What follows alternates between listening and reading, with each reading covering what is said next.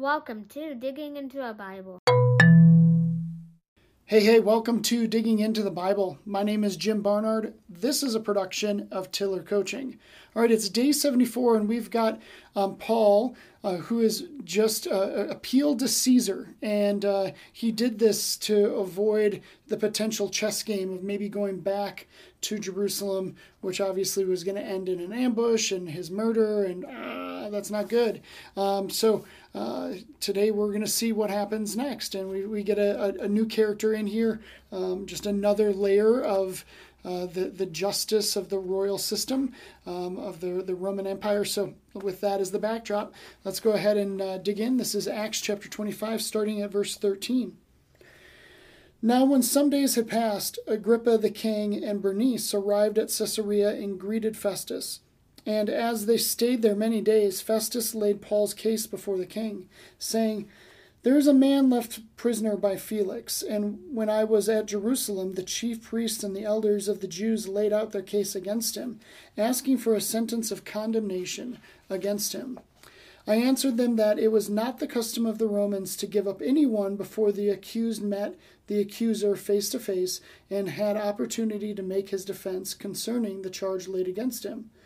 So when they came together here, I made no delay, but on the next day I took my seat on the tribunal and ordered the man to be brought. When the accusers stood up, they brought no charge in his case of such evils as I supposed. Rather, they had certain points of dispute with him about their own religion and about a certain Jesus who is dead, but whom Paul asserted to be alive. Being at a loss on how to investigate these questions, I asked whether he wanted to go to Jerusalem and be tried there regarding them. But when Paul had appealed to be kept in custody for the decision of the emperor, I ordered him to be held until I could send him to Caesar. Then Agrippa said to Festus, I would like to hear the man myself. Tomorrow, he said, you shall hear him. So on the next day, Agrippa and Bernice came with great pomp. They entered the audience hall with the military tribunes and the prominent men of the city. Then, at the command of Festus, Paul was brought in. And Festus said, King Agrippa and all who are present with us, you see this man about whom the whole Jewish people petitioned me, both in Jerusalem and here, shouting that he ought to not live any longer. But I found that he had done nothing deserving death, and as he appealed to the emperor, I decided to go ahead and send him.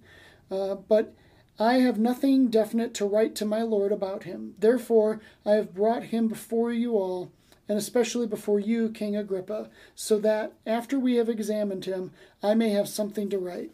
For it seems to me unreasonable in sending a prisoner not to indicate the charges against him."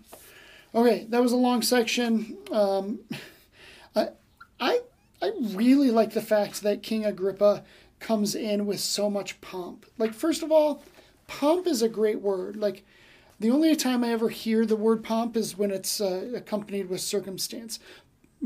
Great pomp and circumstance. I don't really understand that phrase. Like, adding circumstance to it doesn't really add to the meaning. In fact, it kind of confuses the meaning. Like, pomp is like this show, this this kind of selfishness, like it's about me, right? Look at me. And, King Agrippa is like the only authentic person in this scenario who's like making it about him. Like, I guess you got to appreciate that. Like, he's owning it. It is about him. He's so Pompy. I love that. So Festus is Pompy, isn't it? By making it sound like he offered Paul to go to Jerusalem. He really just wanted to have a fair trial, and he wasn't sure how to do that. And when the accusers stood up, they really brought no charge in his case. As I supposed that he would, and he really wants what is best here. And there's so much pomp on his part because obviously this man wants to be liked, and he had the Jews had his ear, and man, I just think that isn't life so much about the pomp that we can gather? Like, man, I want some pomp over here, I want some pomp over there, I want some pomp everywhere, man. Just give it to me. And Agrippa is going to listen to Paul. He's going to take the time to listen, and we're going to see over the next couple of days what happens to that. But I just think that our own desire for pomp gets in our way so much. Maybe you'd say, "Nah, I don't really want my own pomp." Well, that's probably just not a word you would use. You do want your own pomp, because I think human nature says we want that. So anyways, I just think that finally we've got a person that at least is authentic enough to own his desire for pomp. And maybe that's going to work out well for him. And so we will see. With that as not the backdrop, what am I doing? I'm doing the beginning when I'm supposed to be doing the ending. Well, I can't wait to see what happens next. Thanks for watching. Thanks for listening. I will see you tomorrow as we continue on with Acts chapter 26. I'll see you then.